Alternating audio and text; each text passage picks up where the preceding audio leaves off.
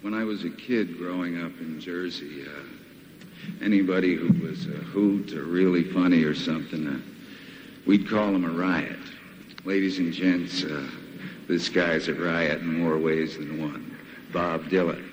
I was in your presence for an hour or so, or was it a day? I truly don't know. Where the sun never set, where the trees hung low by that soft and shining sea. Did you respect me for what I did, or for what I didn't do, or for keeping it hid? Did I lose my mind when I tried to get rid of everything you see? In the summertime, when you were with me. This is Pod Dylan, the show that celebrates the work of Bob Dylan, one song at a time, proud member of the Fire and Water Podcast Network. I'm your host, the freewheeling Rob Kelly, and joining me to discuss In the Summertime from 1981's Shot of Love is fellow Bobcat William Luke Sinclair. Hi, William. Hey, what's going on? I'm very happy to have you on the show. Absolutely. Very happy to be here. Like I've told you before, this is a bit of a dream come true for me. I've been a fan for a while. Well, thank you very much. Like I said, I hope you enjoyed the experience. We have a really great song to talk about. For those of you who have been listening to the show a long time, you might remember that we've covered this on a previous episode, but that was one of the handful of episodes I did by myself. And I got to say, I don't like those episodes. This show is always meant to be a conversation between me and someone else, or maybe other people's. And so those are not, I did them, but it's not a thing I like to do. So I am very happy to be talking about the song with you, especially as we are in the middle of the summer. I really wanted to make sure we got it in before the summer ended. But before we talk about In the Summertime, William, of course, I got to ask, how did you become a fan of Bob? That is a very big question, and maybe a little too broad of a question. He's one of those artists that has always been in my life. You've probably gotten that question a lot. In fact, I know you've gotten something like that answer a lot. But yeah, I can't remember the first time I heard any specific song of his. It just seemed like he was always sort of in the background, along with the Rolling Stones and the Doors and the Who and everything. But I really got into him, I guess, sort of in high school. I liked all the big rock bands, Rolling Stones, Led Zeppelin, and I was really into that for a while, but it really wasn't until high school and really even early college that I really started to really dive into Bob Dylan's work, and then later Leonard Cohen and all the great 60s, 70s singer-songwriters. But Dylan stood out, I guess, for me because of his poetry, and because it was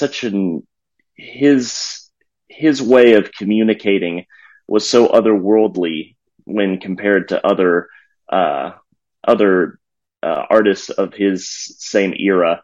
There was this sort of sophistication to a lot of his stuff that I just naturally gravitated towards. I've just been a massive fan really since high school, and have followed pretty much all eras of his songwriting, especially the 60s, 70s stuff. I've more recently in recent years got into a lot of his sort of 90s stuff, and most recently really got into his gospel stuff. Me and my wife both got into the trilogy, gospel trilogy records over the past couple years. And that's become some of my absolute favorite stuff of his. For a while, I wasn't that into it. I always just kind of thought, I'll get to that later, I guess. I was going to I just kind of put that on hold for a while. But, yeah, it's interesting the way, he's able to sort of speak to the human condition through so many different eras, so many different really genres of music that he's dabbled in, and so many different eras, and so many different styles. It seems like there's sort of no limit. Love minus zero, no limit. Yeah.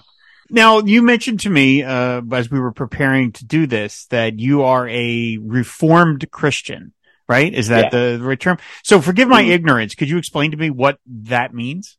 So not to turn this into a whole theological show, but well, we are talking about that song from Shot of Love. That's true. Sure. That's true.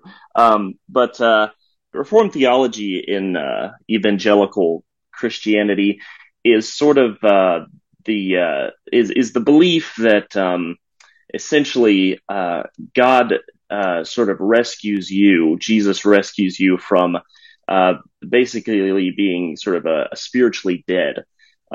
There is amongst evangelical circles and other denominations this very common idea that Christ and is rescuing you. This idea that you're sort of drowning in a sea and he throws you a lifeline.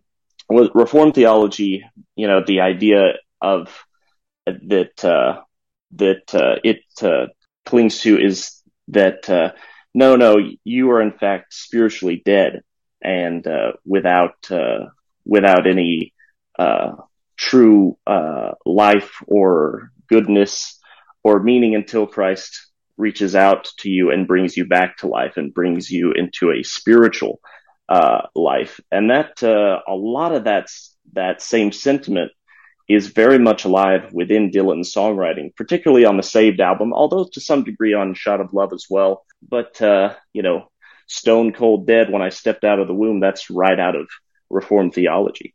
Yeah, because the reason I ask that is because you surprised me a little when you said that the gospel trilogy were kind of ones that you purposely got to later. And again, like, forgive my ignorance, I would assume that would have been something that you would have gravitated to immediately because of that connection. So why were you kind of reluctant to jump into those records? Well, partly because my journey on the Christian Reformed theology really only started around the same time that I got into those records. Gotcha, so I think okay. They kind of aligned pretty much around the same moment, and just one of those sort of coincidences, or was it not? Yeah. As I've said so many times, Bob's records are there waiting for you. You may not be ready for them when he releases them, but they're there later on for you to discover, and that you pick up these things that maybe at the time have no meaning. And then later on you go, oh, I've had this life experience and now this means something to me.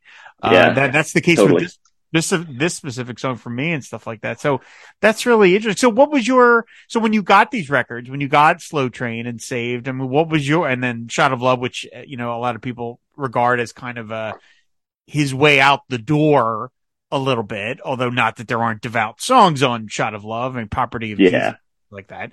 But do you remember what your initial reaction was when you got to these records? When I first started listening to them, and seriously, I mean, I had heard, Every Grain of Sand and, Saved and, Gotta Serve Somebody, probably. Gotta Serve Somebody. I'd heard those before, but I had never really delved into them the way I would, dive into, Mr. Tambourine Man or Simple Twist of Fate or something like that. I think what really struck me was just how very clearly studied these were, especially when I started getting into a little more into theology myself and into reading my Bible. This is a man who really understands the gospel and really understands Christian theology. There's this great sort of humility in a lot of these songs. There's a great sort of righteous, I don't want to say anger, but there's this passion behind everything that's very, very similar of the old gospel singers, very similar to like the Staples singers kind of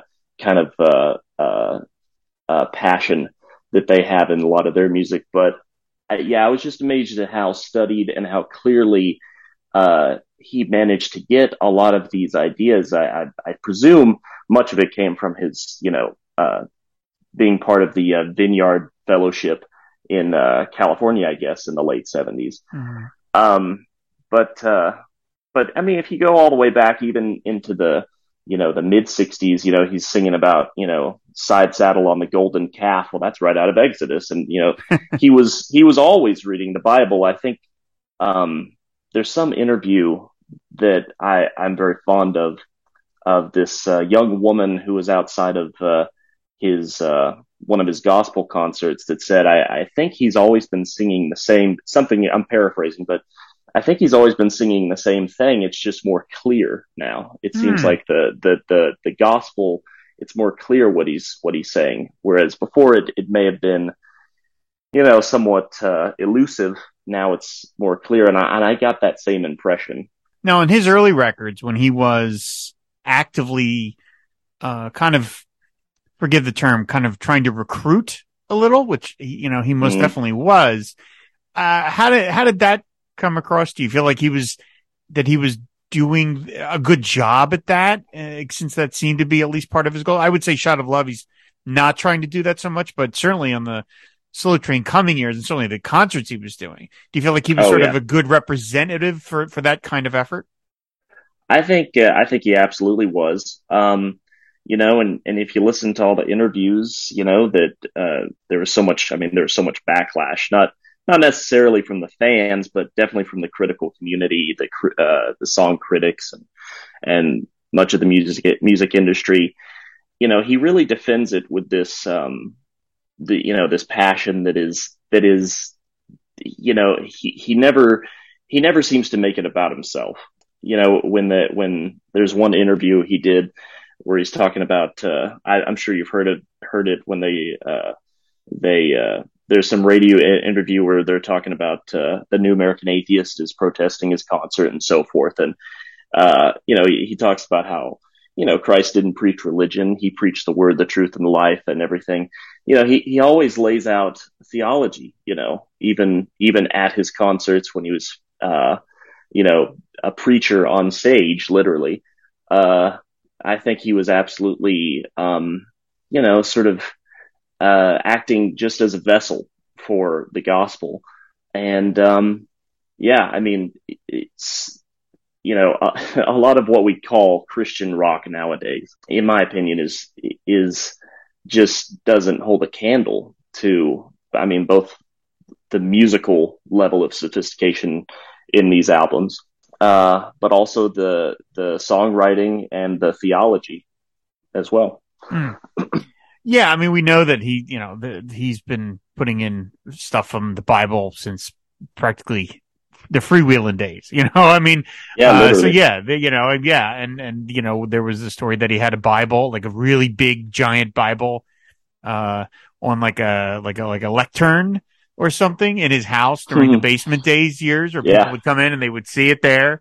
So I'm imagining the Bible that he had looked like the one Indiana Jones has in the beginning of Raiders, where he opens the book to those two guys and it's got a lock on it, and it's probably weighs about 50 pounds. That was the kind of imagine what kind of if Bob Dylan's gonna have a Bible, it's gonna be like the most deluxe version available. So he pops it open and he says, "Have you guys ever been to Sunday school?" Yeah, exactly. Yeah. Have you guys been to Sunday school? Now, you also mentioned again as we were preparing to do this that you and your wife came down the aisle, or at least one of your wedding songs was "Wedding Song." Yeah. We had our wedding in March. We're coming up on the 6-month anniversary. I believe that's right. I might get in trouble. It was in a little town called Giddings, Texas. It's kind of about an hour outside of Austin, and it was in this little outdoor sort of community center. It was very beautiful. And all the groomsmen and we all walked down the aisle and took our spots as "Wedding Song" played. And then she came down at the end of it, and it really stopped at the moment that she, walked right up to the altar. So it was perfectly timed, even though we didn't necessarily plan it that way. Right. Now, was that something you had to kind of talk her into or sell that to her, or was she all on board as well? Oh, she was all on board. She was particularly, really on board because she loves, the gospel stuff, particularly. I do as well, but she really loves it. Our first dance was to "What Can I Do For You?" And I believe we also danced to "Covenant Woman." And, wow. and of course we even had my groom's cake. I couldn't talk her into the actual wedding cake being this, but my groom's cake was a Bob Dylan record. It was a little, it was a little cake, and it was shaped like a record, and it was bringing it all back home. I don't know why I didn't choose Love and Theft, because it was such a Love and Theft themed kind of wedding, old little Southern town. We're all, little Texas style wedding. But yeah, it spun and everything. It was so cool. How did that work? There was some sort of mechanism at the very bottom of the cake that made it spin or something. It was really a work of engineering mastership. That's pretty amazing. We're not, like I said, as I mentioned a couple episodes before, I'm getting married in October, so we're not going that far. We will. Thank you. We will be having some Dylan music playing at the reception, but that's the extent of it. We're not going that far with it. So again, you also mentioned to me that you are a singer-songwriter. So, I mean, can you talk a little bit about, how you feel like Bob's music has, impacted that part of your life? Tremendously. I mean, it's almost gotten to the point, it has gotten to the point where I'm like, all right, just let's branch out a little bit, let's not just stick on the Dylan thing, but, yeah, tremendously. I mean, all musicians to some degree, are just impersonating their favorite musician. That was true of Bob in his early years. And then he became his own man, in those following records, and he became his own musician. I definitely, in those first couple years that I was, starting to write songs, impersonated him a little bit of, maybe John Lee Hooker as well. But, yeah, it's something that you always try to kind of grapple with, to what extent am I just being influenced by, or am I just kind of ripping off this person, as long as it doesn't come down to song lyrics or chords or anything, for the most part, then I think you're in the clear. Do you perform live at all? Absolutely. I've taken a break recently since I got married, but, yeah, I got some, new shows coming up, and I'm working on a new, record, and, yeah, I've already got 2 that I'm finished with, but, this one's going to be, probably my favorite so far. Okay. Have you ever covered a Bob song, either just for fun or in any sort of public performance? Oh yeah, tons of them. Oh, really? Okay. That's interesting. Mm-hmm. So, I mean, now what's your approach on that? I mean, obviously probably is different for each song, but do you tend to do it the way he does it? Do you tend to do it completely your own way, or? In my opinion, if you want to be a good songwriter and a good cover artist, you got to put your own spin on it. One of my favorite artists is Cat Power. I don't know if you know Cat Oh, sure. Power. Yeah. Yep. The way she covers songs is unbelievable. She does Satisfaction, totally different way. She cut out the chorus of Satisfaction. You're just left with the verses. She did Fortunate Son, which I honestly like even better than the CCR version. But I kind of do that kind of same thing with Dylan songs. One obvious example I can think of is I did one of Positively 4th Street, where I stripped it down. It's on acoustic guitar, and I sort of played the organ part with a harmonica, and I do a little bit of slide on it as well. Yeah, just to do the exact same thing as the original songwriter. First of all, it's never going to be as good. And you gotta make yourself memorable. Like, I mean, my favorite Dylan cover ever made is the Staples Singers version of Masters of War. Just totally different nature to the song. That's what I love. Have you ever seen Bob live? Yeah. I've seen him 4 times. First time I saw him was up at the WinStar Casino, just across the Red River from us in North Texas, up in Oklahoma.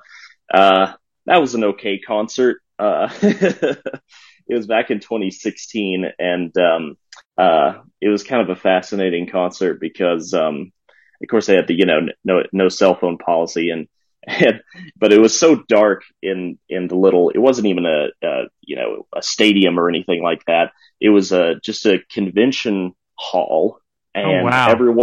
everyone was on the same level. It was all just rows of seats Huh. all the way up to the stage. And so people couldn't see over his head, and it was so dark. People were using their phones as flashlights, and then the security would haul them out as soon as they saw them trying to make their way to the stops, trying to make their way to their seats. And kind of, it was funny because he was actually singing Desolation Row, that part where the insurance agents with their heart attack machines take the kerosene up to the cat. Yeah. It was a kind of a surreal experience. But then I saw him actually on our honeymoon, just to take our obsession just a couple steps further for you. On our honeymoon, we saw the Rough and Rowdy Ways tour in Irving, in San Antonio, and in Austin. San Antonio was awesome because we were in the second row and wow. got to see him real close. The best though was Irving. We were kind of in the middle. I think that's where the sound was just perfect. It was, we weren't up in the balcony, we weren't right up against him. It was just incredible. Oh, wow. That's great. I don't remember the last time I've seen him that close. I've been pretty close, but I think it's been almost 15 years since I was ever at a show where I was like right underneath him and stuff like that. And it is a different experience. I mean, he's so non-demonstrative, but that's what makes it cool to be that close. Cause even the smallest little facial move, you're like, it's like a big deal. Like, oh, he's smiling. Oh my God, this is so exciting. So, okay. Well, all right. That's all very cool. So in the summertime, this was a song that when I was getting to really discover Bob, and I was gobbling up all the albums, and I was familiar with the hits, like the big songs. But when I would discover one that I thought was an obscure song that I felt like, I didn't see listed on any greatest hits compilations, that really helped cement my love of the work, because I felt like it was kind of my thing. You know what I mean? Like, it was like, oh, well, anybody can love Times They Are Changing or like a Rolling Stone, but I know I like In the Summertime, like it was that kind of thing. So, I mean, and this was one of the ones that I immediately loved. And it's one of those things that, and we'll get into it, in that, like, when I first heard it, I wasn't really ready for it because I hadn't had much life experience to that point.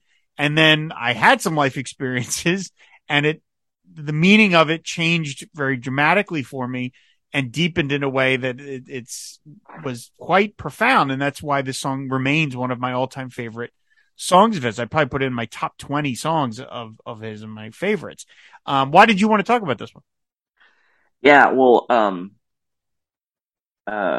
this is a song that I had only heard about a year and a half ago, honestly. It's one of those, when I first listened to it, I was like, okay, halfway through, then skip. And then I listened to it, I think a couple weeks later, driving around in the car, and it was, it's something that, is a lot of his songs, even his gospel songs have this sort of edge to them, this really hard edge. But this one to me just seemed very, rounded and smooth and relaxed. Which is a change for Bob. From time to time, he this sort of, it almost reminded me of something that, you might listen to literally at a pool party or something, or on the beach. That's the coolest pool party I've ever heard of it. Okay. Yeah. It's, I think when you listen to it at first, it's a song that can be very easily dismissed as sort of background music, because of the tempo, and because, it's, he's not trying to show off or anything. Like, it's not like, it's not like Shot of Love, or it's not like Saved, the songs. It's it's just very laid back, and there's this very comfortable feeling that he has with it. And I really kind of admired that, in a record where there's there's so much energy. He was like, let's just kind of take a rest here, Mm-hmm. sort of near the end of the album, not quite the end. I think it's positioned perfectly on the track order. Yeah, I mean this album certainly opens by kind of like kicking you in the face with the Mm-hmm. with the shah, boom boom, it's just like this cacophony of sound, like oh my god. And then you get to this and it is, I love the phrase you use, rounded, which to me is, yes, as much as something can be rounded orally, Yeah, yeah. it has that kind of laid back feel. Part of it is, I think, and it might just be simply by the use of in the summertime.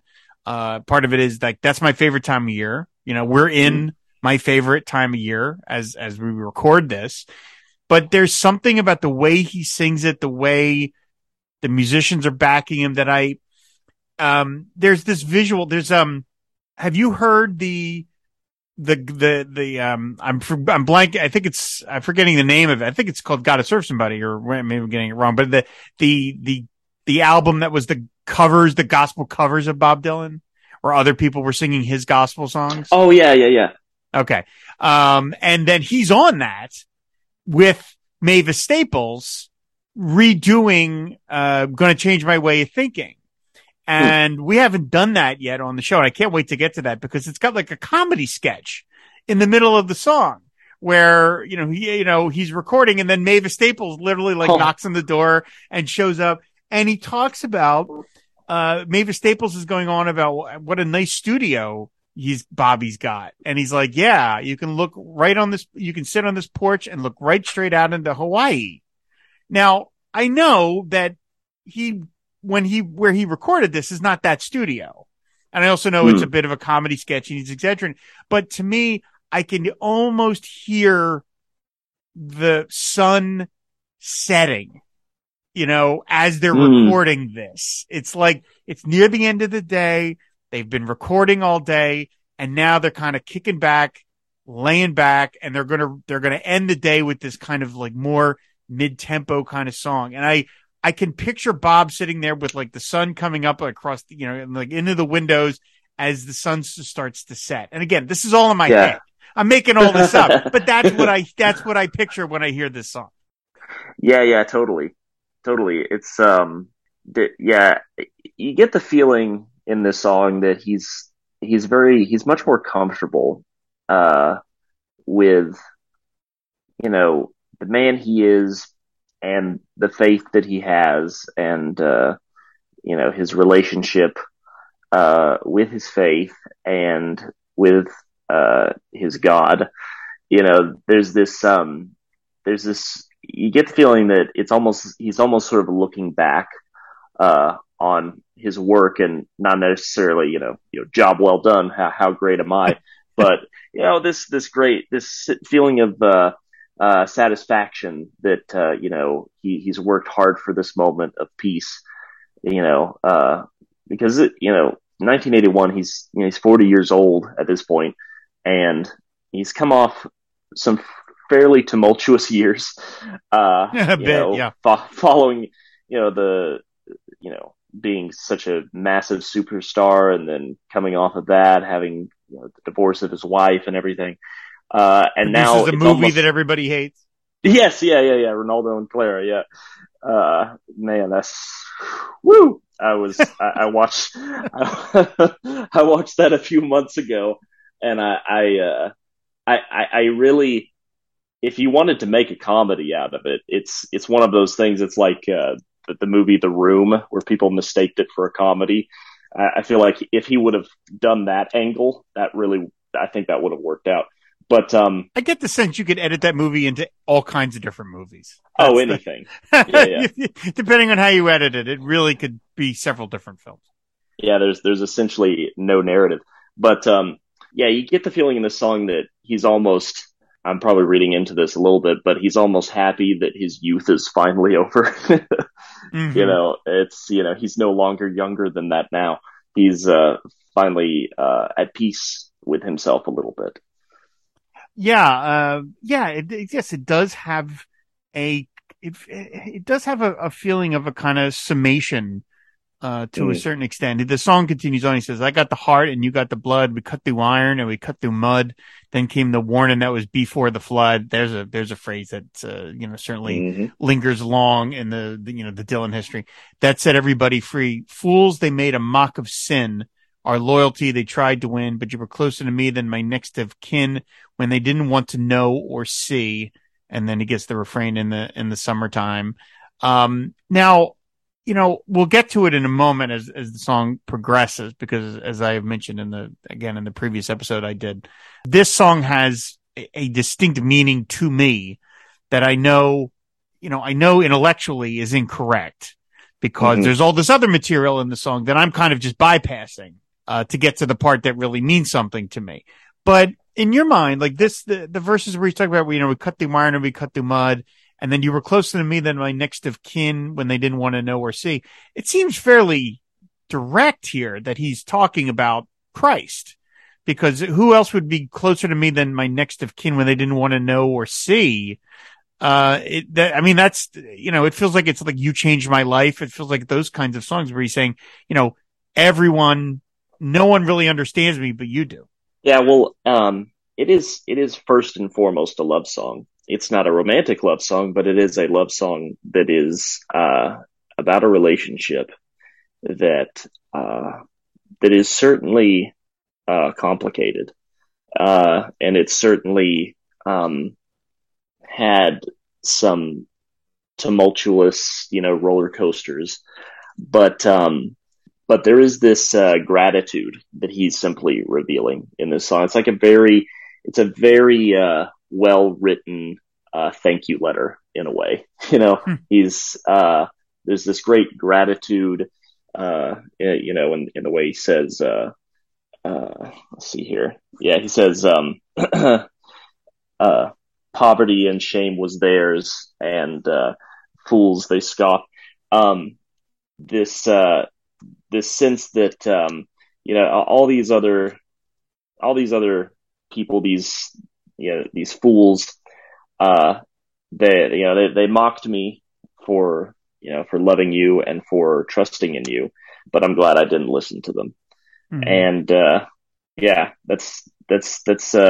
there's an incredible amount of humility he's showing in this song that you wouldn't hear in you wouldn't have heard this in Highway 61 Revisited, or Blonde on Blonde. Those were not. That was not a very humble Bob Dylan years.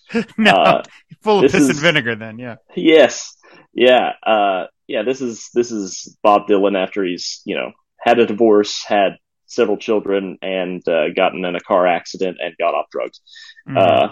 He's very much a changed man, a much more mature and a much more spiritually mature person through what he's saying, I think.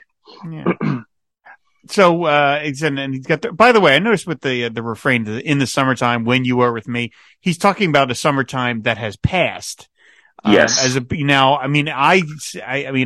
always hear when I picture it, I'm imagining it in the summer, but I noticed that Bob, when he sings about summer, whether it's summer days, it's the summer has passed. It's always, he's not in the summer at the moment. It's always like after summer days are gone, so he's always kind of reflecting back a little, at, that it was almost like the Bob Seger, the autumn's closing in. Like it's that kind of like, we're at the tail end. The days are now getting a little noticeably shorter from their height and things like that. But I noticed that in the song. But so in the final verse is where, this song, lodged itself into my brain, and it made me, not this song, not single-handedly, but it's stuff like this that made me like a fan for life from this guy. Because he says, strangers, they meddled in our affairs, poverty and shame was theirs, but all that suffering was not to be compared with the glory that is to be. And I'm still carrying the gift you gave. It's a part of me now. It's been cherished and saved and will be with me unto the grave and then into eternity in the summertime. Now, again, I know intellectually, I can guess. We never want to guess we're never certain what Bob is thinking, and saying that you are is ridiculous. But it's a fairly, again, it's a fairly straightforward song in that way, in that saying he's talking about the gift of receiving God's love. And even if he's moving away from that, he still has it in him, and it'll be with him until the grave, until eternity. But when this song, there was something about it that I liked when I first heard it. I couldn't quite put my finger on it. It might have been just the sheer mention of the summertime. And as you say, it has that warm, roundish feel. And maybe I was just reacting to it. But then later on, after I had some life experiences, and I was on the receiving, not the receiving end, I was on the other side, let's put it, of a very, very potent relationship that had ended, and my heart was broken. But these lines really got their claws into me, because as mad as I was and as heartbroken as I was about that time, I was still grateful for the experience. And I still am to this day. Now it's 20 years later, and a lot of water under the bridge and stuff. But those a lot of other stuff too. It's amazing how much that figures into your life. But I hear those lines, and they just floor me. Part of it is the way he sings it. He doesn't sing it with any rancor at all. It's grateful. And even though there's maybe, there's some pain involved, and certainly there was for me, there's that feeling of, okay, this relationship, this experience has made me who I was. It makes me who I am now. And I'm thankful for that. And on some level, I will carry that with me until the day I die and into eternity. Not necessarily you're carrying the love you might still have had for someone, because that can fade, but just the gratefulness for the experience. And this song is a very grateful song. And to me, it's that kind of thing that, again, when I first heard the song, I hadn't had those experiences. And so I couldn't relate to it on that visceral level. But then there's the song just sitting on Shot of Love, side 2 of Shot of Love, years later for me to discover it. And then it hit me, and that's it. I know the song is about more than just this romantic relationship, because we just talked about, but to me, that's what it's about. For me, that's what it's about. Those couple of lines is everything to the song to me. And that is why I love this song so much, because it reminds me of a time that was not great in my life, but I got past it and I grew, and it's like, there's Bob for me to help explain it to me. It's incredibly profound for me. Yeah. We all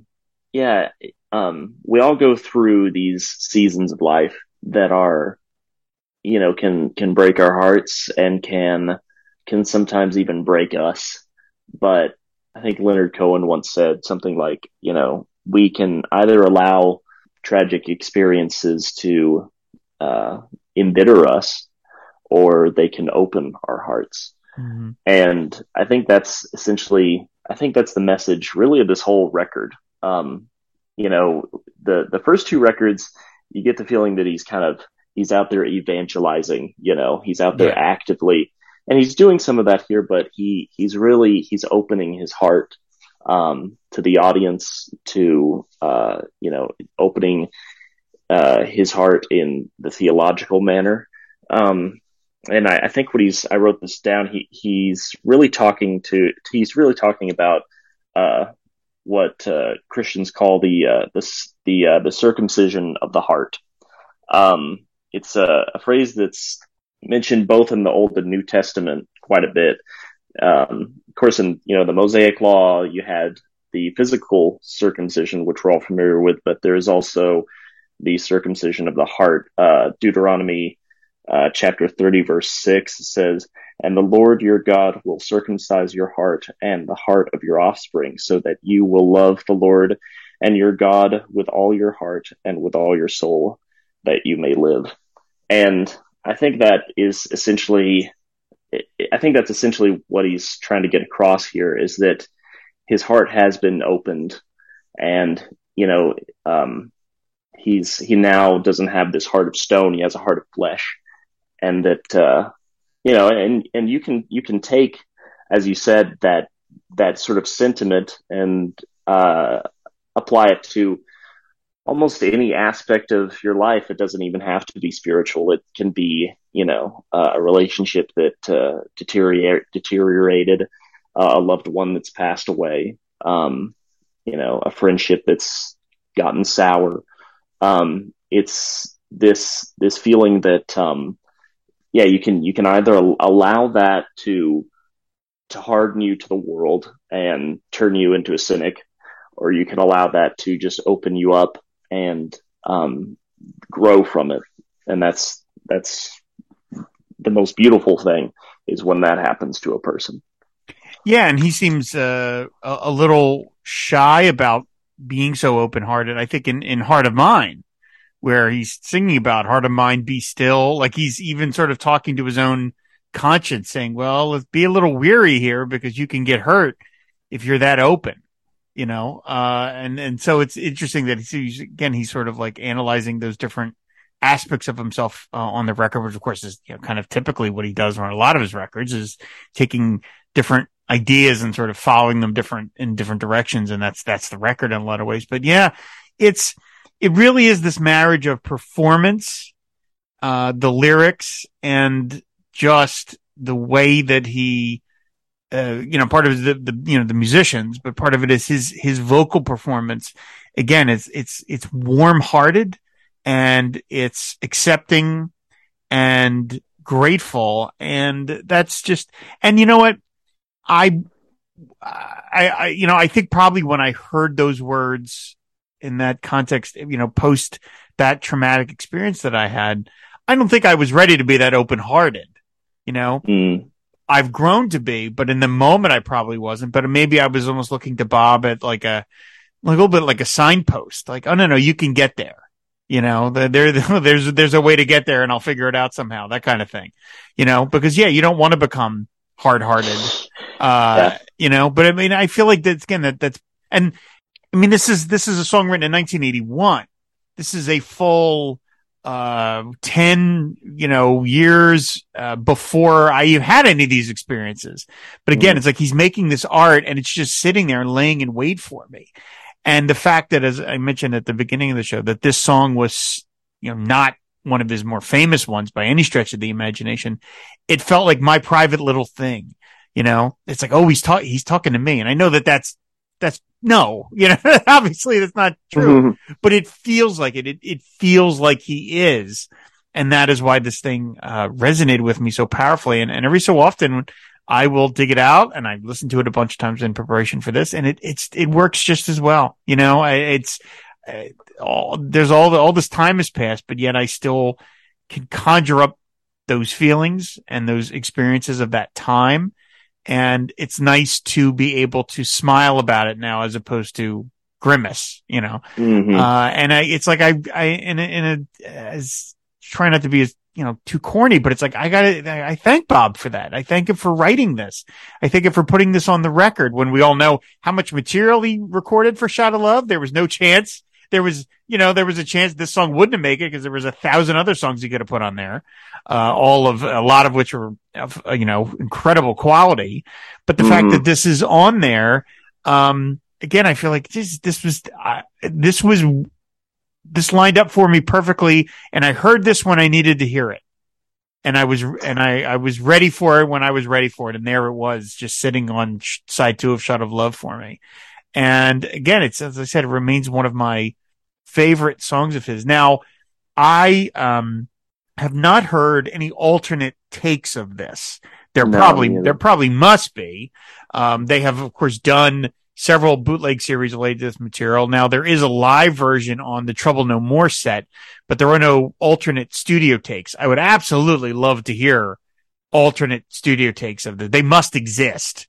They absolutely must. And while I don't tend to quote Clinton Halen too much on this show, I have read his books a lot, and he had this very funny, evocative phrase, because at the end of the song, Bob does this great harmonica solo, and it fades very quickly. Like, it cuts very, very abruptly. And Clinton Halen describes it as like some ham-fisted engineer just went to junk with the fader. And that's kind of what it sounds like. It's like Bob starts doing this harmonica and then it just goes, and it cuts off really fast. Yeah, quick fade out. Yeah. Yeah, really quick fade out. So it makes me think, at the very least, this song probably went another 35 to 45 seconds of him just playing the harmonica. And I'd love to just hear that. Yeah, totally. Although I wonder if that was, I mean, I don't know at this point how involved Bob was in the production of his own. I don't think he really gets into that till about the Empire Burlesque period. But I wonder if that was intentional. Like, I don't want to show off too much. This is sort of a tribute song. I may be reading into that, but and even because the harmonica parts that he plays at the beginning, they're good, but they're not particularly fancy or anything. They're and by the way, I mean, all the songs on this record are incredibly raw sounding, and that's what he was going for. Some of them sound more like demos than fully mixed and mastered tracks, but that really raw harmonica sound, it sounds like he's recorded it at a 3x2 foot janitor closet, but yeah, this is an album that got really kind of futzed with on the production end. I know that there's a whole verse from Heart of Mine that got clipped out. They just snipped it out, and of course this is the only album he's ever produced that has been altered post-release, because when it was released originally, it did not have Groom Still Waiting on the Altar on it. And it was only after that song was put as a B-side to another song, and that song started getting a lot of radio play, that Sony was like, oh, we should put it back on there. So that they slapped it back on there. But that song was not originally on the record, which is, again, I think the only time that has ever really happened. So this is a song, this is an album that we know Bob was really quite proud of it. He gave a bunch of interviews where he talked about how proud he was of it. It didn't do particularly well coming on the heels of Saved. I think people were like, it's more Christian stuff and they don't want to hear that. Now, I mentioned the live version. There is that version on Trouble No More. This has only been performed live 26 times. So not very much. He started performing it in 1981. It went through that kind of tour, and then he stopped performing it in November of 81, and then resurfaced in 2002, and he did it for 10 performances. Now, this is back going. Now I'm getting more evidence of my like conspiracy theory that Bob did this just for me, because the last live performance of this song was on November 15th, 2002 in Philadelphia, and I saw that and I went, wait a minute. So I go and I look up my little Excel spreadsheet that I have of all the times I've seen Bob. I was at that show. Oh, wow. I was at that show, and I looked at the set list, and it's the second song on the set list. So I was there at the last time he has performed this song in 20 years. And so again, I want to tell myself intellectually again that this song is not just for me, but I think it kind of is.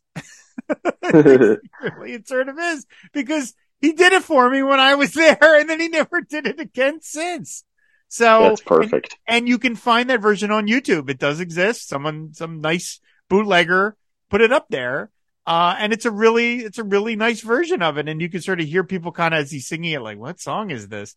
But, so it's obviously, by the fact that he dusted it off in 2002 for, a cycle of performances, it obviously, it's not terribly far from his mind, because he dug it out. I would love to see I would love for him to do it again, but, I'm happy that it's not one of those songs that just, kind of got performed for the gospel tour and then just forgotten. Then it was just, it's just buried forever. I'm so happy that there's those 2002 performances, because that means on some level, I think he's proud of it. And I hope he is, because I love it. Yeah. It's so interesting, the choices he makes for songs. The last, this last tour, watching the river flow as the opener, which I thought was honestly perfect. It's a very strange choice, but I thought it was perfect. And also this song, what did you say is the second song on the set list? It was the second song. Yeah. Yeah. Not exactly rallying people up songs. Yeah. Right. Yeah. That's fantastic. That's a great memory. Yeah, I couldn't believe it when I was doing the research for this episode, and I was looking, and I was like, "Wait a minute, Philadelphia! I always see him when he's in Philadelphia. That's right next door." I couldn't believe it. So, thank you, Bob. I appreciate that very much. So, yeah, I said this song. It's just one of those things that it cemented my love of the work, and not that. That I love Tangled Up in Blue or some of his more famous songs means you're any less of a fan or anything like that. But there's just something where you can dig through his archives and find the stuff that is so powerful to you. And then, I love that. I love that he's got so much material that there's probably one song for everybody that they can say, that's my favorite. And it's, it's not the top 300 most famous songs of his. No. But there's somebody that loves it. There's somebody that's their favorite song. And so I was so glad that when you wanted to discuss it, because like I said, I've been wanting to cover this with somebody for a while, because I said I just absolutely love the song. Is this something that you think you would ever want to cover yourself? I could see myself covering that. I've wanted to. I haven't done any covers of his gospel stuff recently. I haven't really dived into that too much, but yeah, this one would definitely. Right now I'm just kind of trying to figure out how I would do it. You've already got my wheels turning, and maybe a mandolin part, maybe an upright bass, but all the songs on this record are very I think would lend themselves well to just a solo acoustic, honestly. Mm-hmm. Even the ones with sort of big production, mm-hmm. I think you can kind of mess around with them enough to make them a real nice sort of coffee shop kind of feel kind of songs. You can't necessarily do that on a lot of the Slow Train Coming stuff, mm-hmm. but on this one, there's a real intimate feel that I think you could get out of just a guitar harmonica. I would love to. I don't know of any covers. I didn't see any on YouTube, although I guess I didn't go look extensively. But this isn't something that again, I think a lot of people have covered in particular. And again, it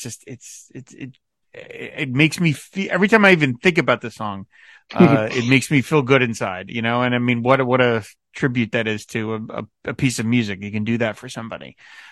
So thank you so much, William, for coming on and wanting to talk with me about this. This was just a real delight, because I said this song just means so much to me, and I'm glad I got a chance to, bring it out again on the show. Absolutely. We'll talk next summer about another one of his summer songs about a summer that passed, not the one that you're currently in. Exactly. Yeah, I said I absolutely wanted to make sure we got this in before the summer. And as I mentioned, summer is my favorite time of year. And living where I do, it gets cold and it gets gray for long periods of time. Mm-hmm. And so I try and squeeze every ounce of summer I can while it's happening. I'm trying to be outside as much as I can and soaking up as much sun as I can, and just enjoying every bit of it I can. And this song is just sort of part of that. And this song is part of me. It just is, and it will be mm-hmm. with me unto the grave. It just really is. So, before we sign off here, I do have to ask you, William, our standard exit question, which is, what album of Bob's would you love to sit in for the sessions on? Yeah, I've been preparing for this question. Okay. For a little bit, I was thinking, maybe John Wesley Harding, because that's such a cool, shift in his career from the totally electric, overdone studio work to just spared down instruments. But I think I'm honestly going to have to go with Self Portrait. Okay. I love that album because, it's all covers, and he seems to be really, or almost all covers except for the Isle of Wight, versions of, Mighty Quinn and like Rolling Stone. But, it seemed to be, from a lot of interviews and stuff that I've read, it seemed to be the one that he really enjoyed himself and had a lot of fun with. And plus, there's so much material that he recorded. You could just spend, who knows how long in that recording session, and just all the different studio people. I'd like to meet Bob Johnston. He seemed like a really interesting person, to say the least. Yeah. Yeah. You would get a lot of time with Bob if you sat through the self-portrait sessions. That's absolutely true. So, all right. That's fine. Fair enough. So, well, William, again, thank you so much for doing this, man. I really appreciate it. Why don't you tell people where they can find you out on the internet? You can find, my Facebook and Instagram, just William Luke Sinclair. Just search that up. You'll find me. And if you want to hear a really bad knockoff version of any folk singer that comes to mind, you can find my music as well on iTunes, Spotify, just William Luke Sinclair. All right, very cool. Well, again, everybody, thanks so much for listening. You can find back episodes of the show on our website, findwaterpodcast.com. You can subscribe to the show on any podcatcher of your choice. And finally, if you want to support the Fine Water Podcast Network, just go to patreon.com/FW Podcast. There you can unlock various rewards, one of which is to be name checked in a show of your choice. So big thanks to Robert Ward, Steve Cronin, Max Hutzel, George Doherty, Joaquin Meckel, Paul Ruther, and Henry Bernstein. Thanks, guys. And of course, I have to throw in one last plug. If you want to buy the Pod Dylan Jukebox t-shirt, which is new, just go to my Etsy store. It's Rob Kelly Creative over on Etsy, and the link is in the show notes. So that's going to do it. Thanks, everybody, for listening, and we will see you later. Bye. The name of the new album is Shot of Love. It's different than the last. It's different than Saved, and it's different than Slow Train. And, well, it sounds old, but it's new. I think this new album we did is for me, I think the most explosive album I've ever done. Even going back to Blonde on Blonde or Freewheeling or any of those. Bring It All Back Home or Highway 61 or wherever they were. I think this one is, for its time right now, will be perceived in the same way. I mean, I may be totally wrong in saying that, but I feel that same way about this album as I did about when we recorded Bring It All Back Home. It was like a breakthrough point. It's the kind of music I've been striving to make, and I believe that in time people will see that.